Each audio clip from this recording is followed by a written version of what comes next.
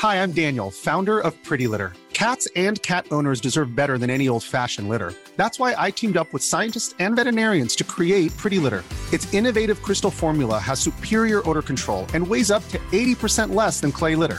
Pretty Litter even monitors health by changing colors to help detect early signs of potential illness. It's the world's smartest kitty litter. Go to prettylitter.com and use code ACAST for 20% off your first order and a free cat toy. Terms and conditions apply. See site for details.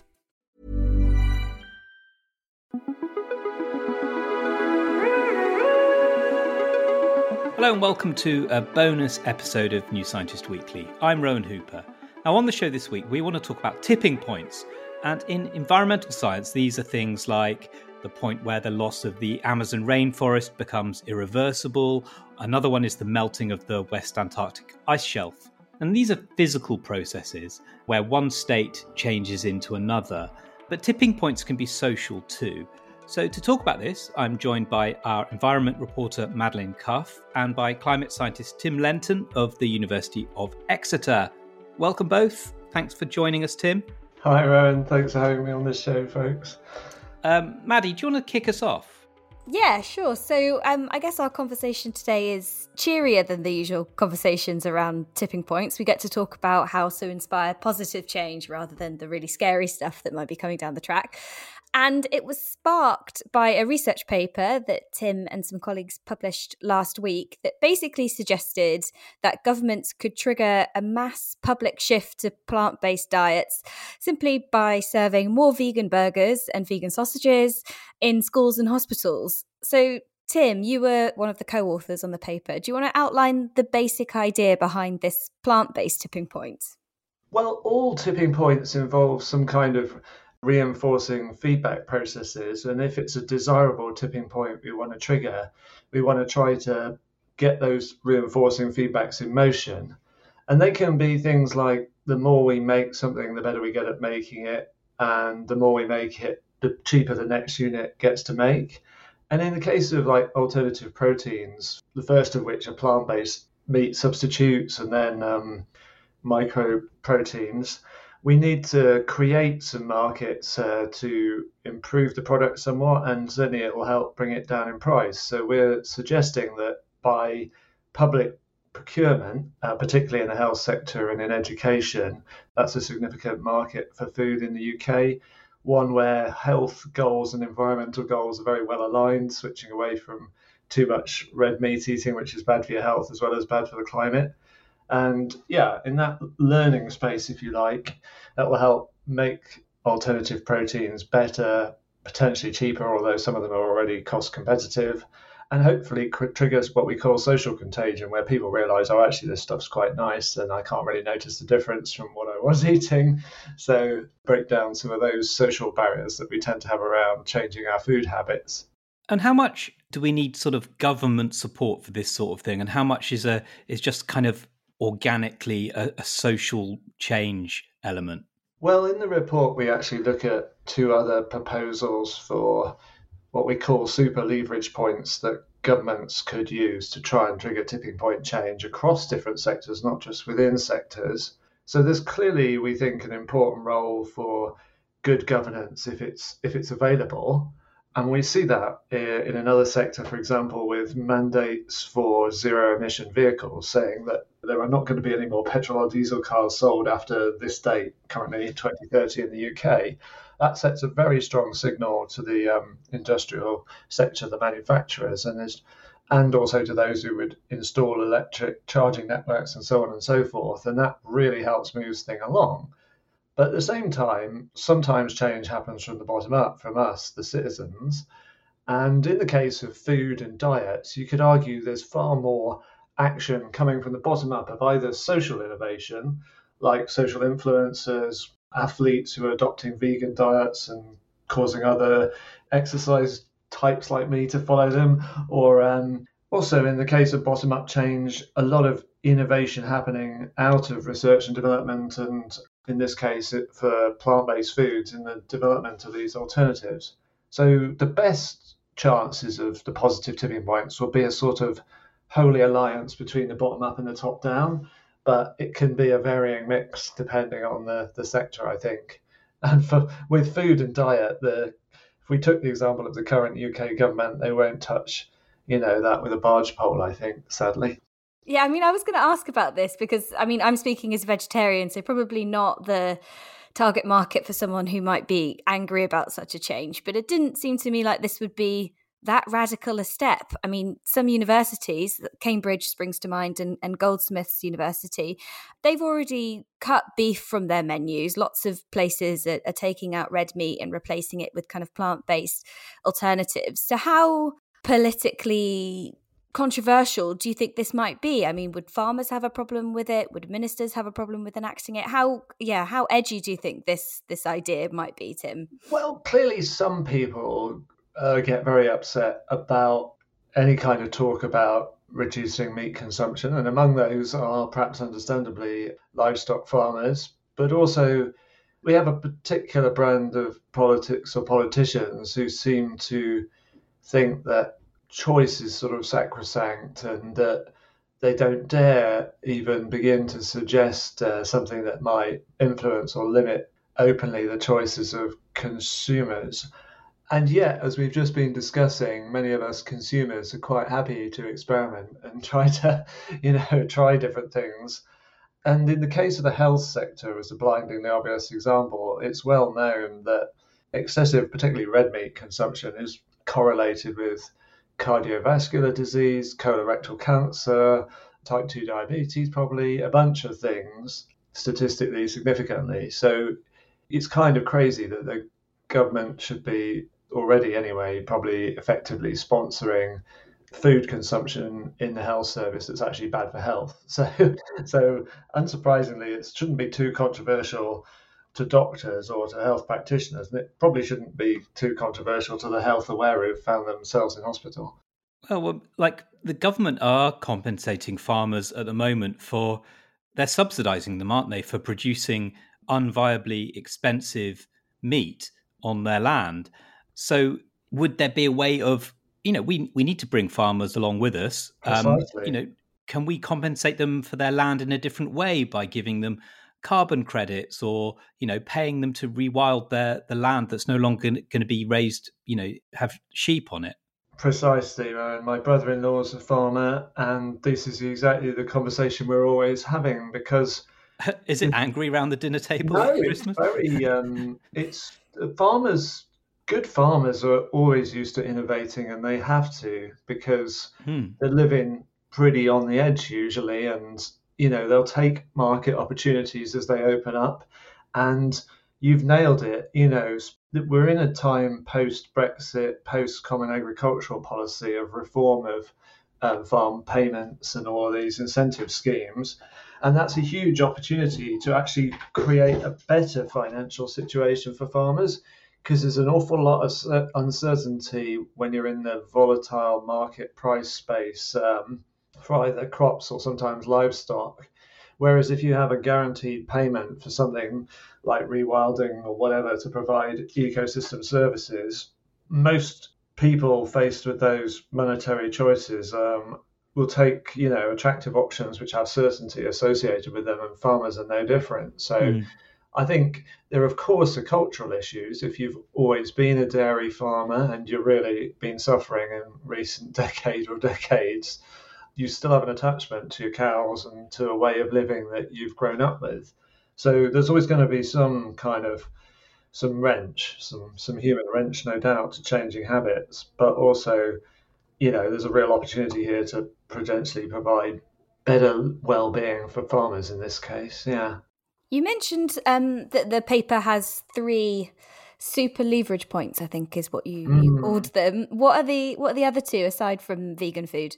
Well, one that's maybe familiar, which is, because this is a global report, it is zero emissions vehicle mandates like we have in the UK, like California has sort of had and not had and had again. But it's very clear that those provide a strong incentive and trigger to accelerate the transition to electrifying mobility.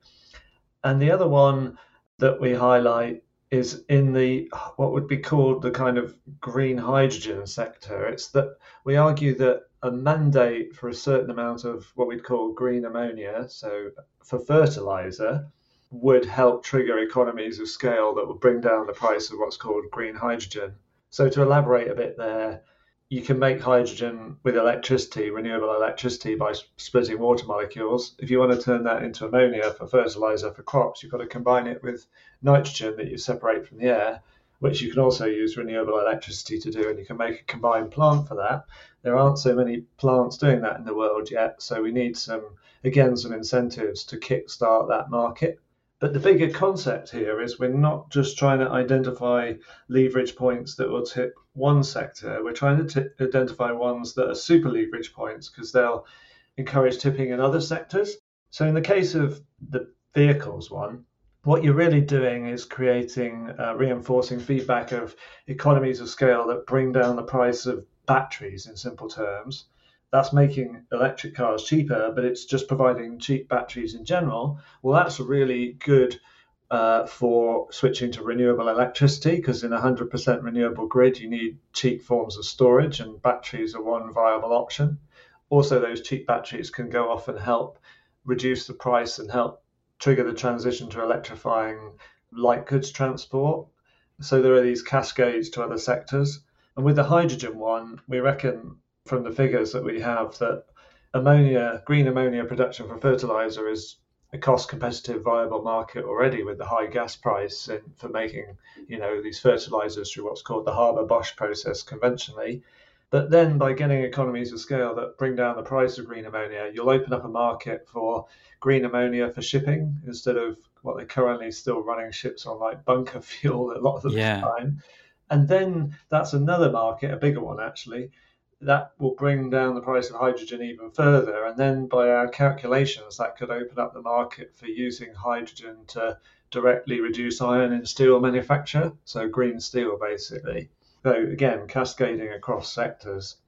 And with our diets one, the crucial interaction is the really non-linear change. If you can do anything to reduce like red meat consumption, you can radically liberate land upon which to do exactly what Rowan highlighted, which is nature-based climate solutions or rewilding or whatever you want to call it, to make the land a sink of greenhouse gases rather than a net source.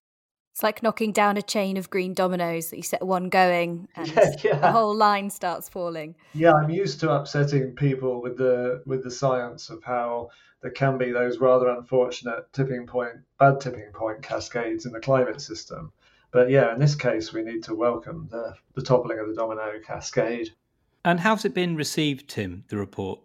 Well, maybe not surprisingly well. I was about to say surprisingly well. I got a lot of interest from the media and a lot of good feedback in my inbox, and so have my lead and co-authors.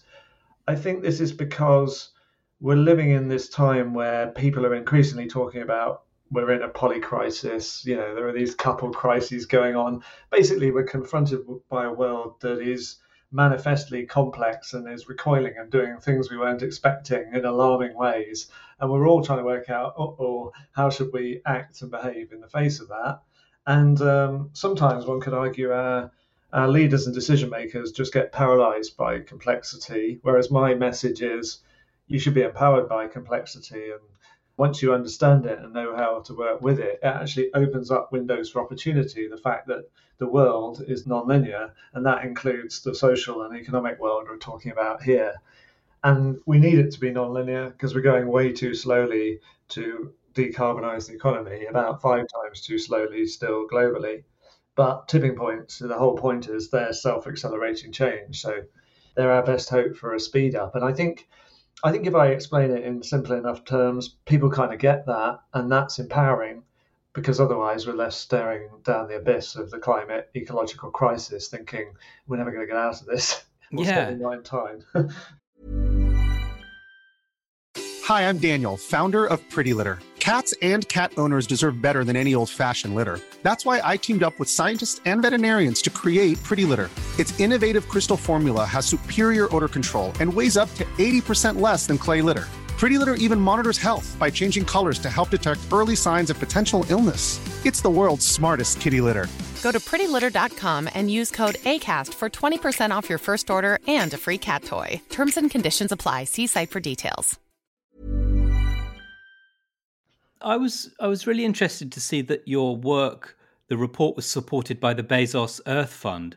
That's the $10 billion fund set up by Jeff Bezos. It is, yeah. Now, I was really interested in that because I wrote a book about basically chucking money at world problems and trying to change the world with money. And I wondered how important it is to promote these leveraging tipping points using money, to promote positive tipping points. And I wonder if, as I think you're getting at, really, that, this is the way that we can, or we have to accelerate change. And I wonder if that's something that the Earth Fund is thinking more about these days. Well, I'm really hoping to help influence the Earth Fund's thinking, because they've got a lot of money to spend, but like every trust or foundation, they want to spend it as effectively as they can. And they've stated, on the tin that they want to use that money to leverage positive transformative change. So they need they want some clues how to best deploy it. And we're hoping that this work, and also some research they're funding along with it, which is to look for what I call now early opportunity indicators to create positive tipping points, whether that can help inform their support and their funding more broadly.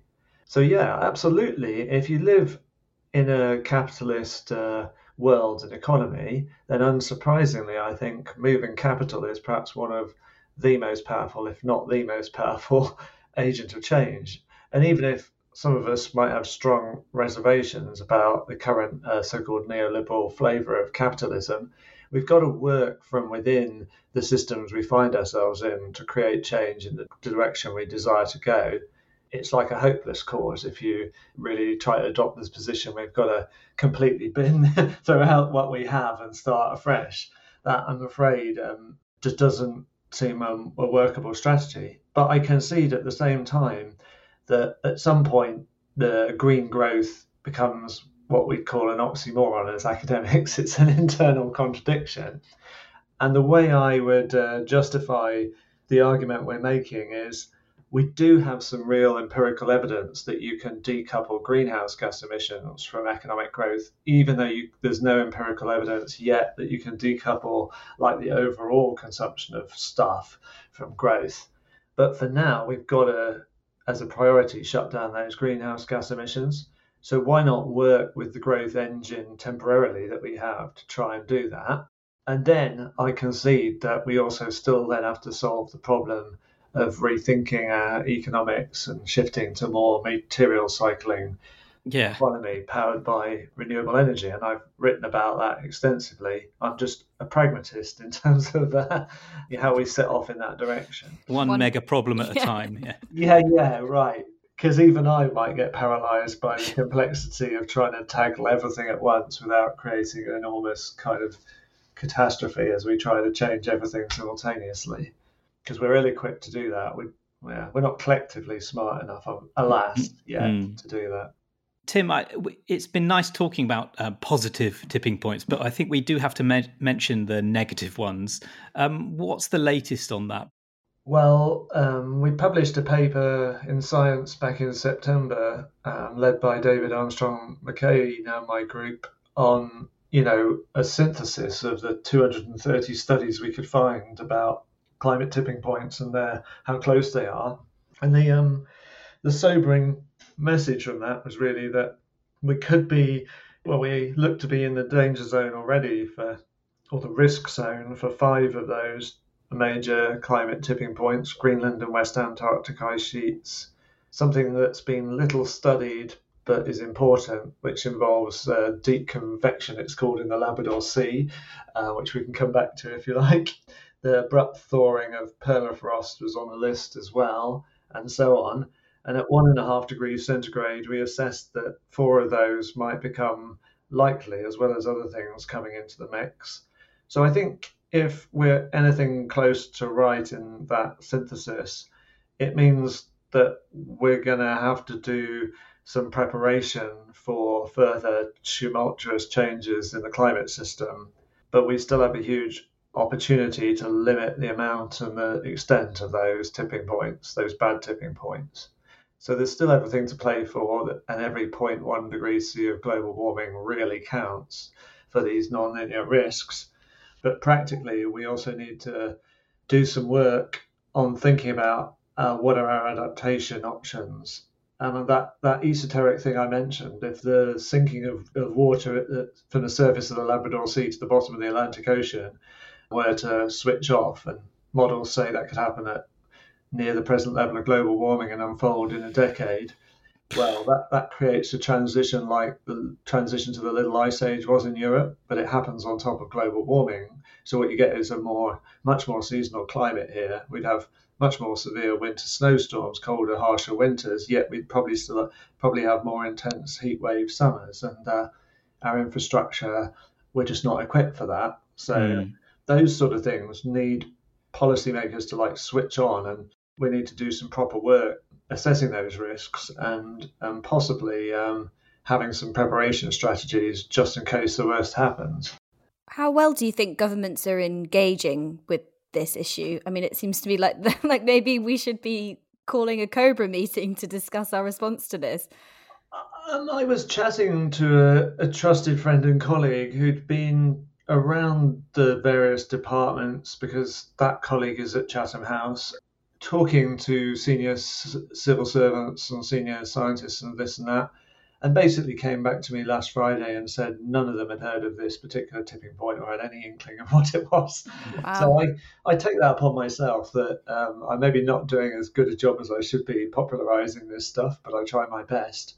But yeah, what I would generally say is that some of the meta organisations like OECD, interestingly, have been really good recently at coming to me and to other scientific teams, wanting this science, wanting more of it, wanting to package it into their reports that hopefully influence policy and decision making. But of course, you could argue maybe this stuff is still getting lost, amidst a lot of other information in what's usually a big report and who knows who reads them kind of thing. So Thomas Strocker, former chair of the Working Group 1 of the Intergovernmental Panel on Climate Change, has been pushing hard for an IPCC special report on tipping points, and I support that call. But I also think you don't want to close the stable door after the horse has bolted. So in the interest of doing something in the shorter term, with the same support that we had for the report we just published last week, we are preparing a State of Tipping Points report ready for COP28 at the end of this year, and that will cover both the bad climate tipping points and the positive tipping points in the economy, and also the kind of messy stuff in the middle of where tipping happens across climate, ecological, social systems, and sometimes it's good, but sometimes it could be bad.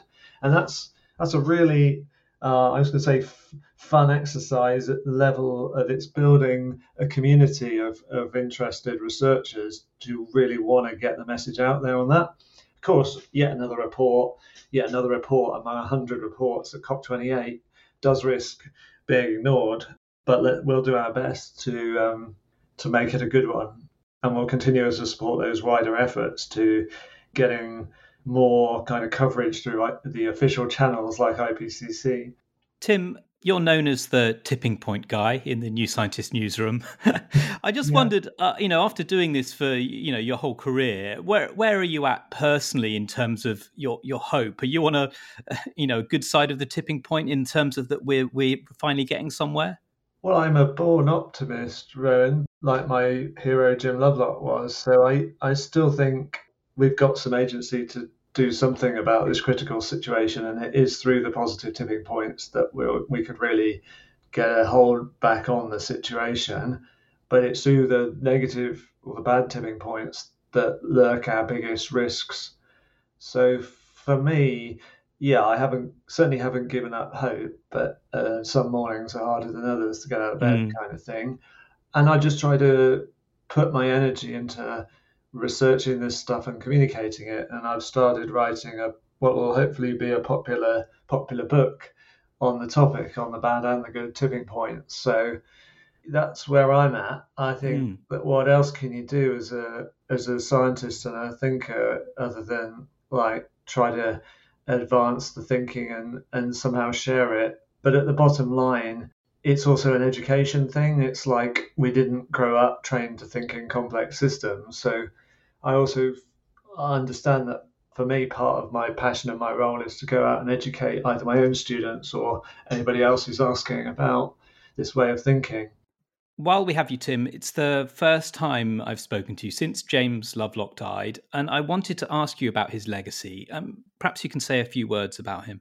Well, what a time to be talking about Jim Lovelock, because 50 years ahead of his time, I think he gave us the kind of worldview and the toolkit we need to think about and work out how to act and interact in a situation of kind of complex system crisis. And it's that complex living kind of system, Gaia, that is convulsing in some various forms, partly with the extraordinary climate extremes off the statistical scale, and with some really bad signs of ecological breakdown in particular key ecosystems, at the same time as we create these kind of convulsive changes in the social and systems, or rogue quasi-dictators in Russia or whatever create war in Europe, etc., etc. So I think Jim leaves us a very important legacy, which is a way of understanding and then being empowered to act in the face of the kind of convulsing complexity we've all been living through with the pandemic and the rest of it. So I'm here to try and carry on the legacy of his work, and it still depresses me how under-recognized it is, and how many academics in particular are still sort of murmuring and mumbling about, the Gaia hypothesis, it's kind of controversial, that's all flaky stuff, we'll just ignore it. They're like throwing away the elephant, So that is what it is. But I think anyone who's as extraordinary as Lovelock and fundamentally challenges the conventional paradigms of thinking is bound to have generated a strong reaction from the establishment. But as scientists, you have to be empiricists, and when the world starts behaving in a particular way that your existing paradigm is ill-coped to deal with, either even understanding what's going on or working out how to act appropriately, then maybe that's when it starts to force a bit of that worldview or paradigm change. Well, that's my optimistic hope. We'll see.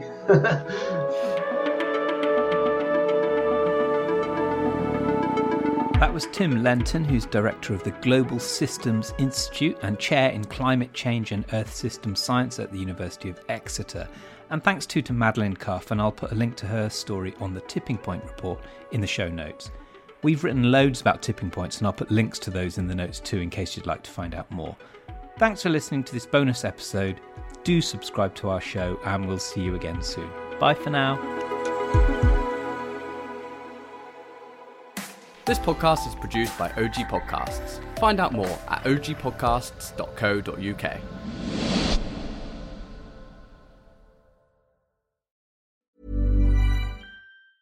Hi, I'm Daniel, founder of Pretty Litter. Did you know cats tend to hide symptoms of sickness and pain? I learned this the hard way after losing my cat, Gingy. So I created Pretty Litter, a health monitoring litter that helps detect early signs of illness by changing colors, saving you money and potentially your cat's life. Pretty Litter is veterinarian developed, and it's the easiest way to keep tabs on your fur baby's health right at home. Go to prettylitter.com and use code ACAST for 20% off your first order and a free cat toy. Terms and conditions apply. See site for details.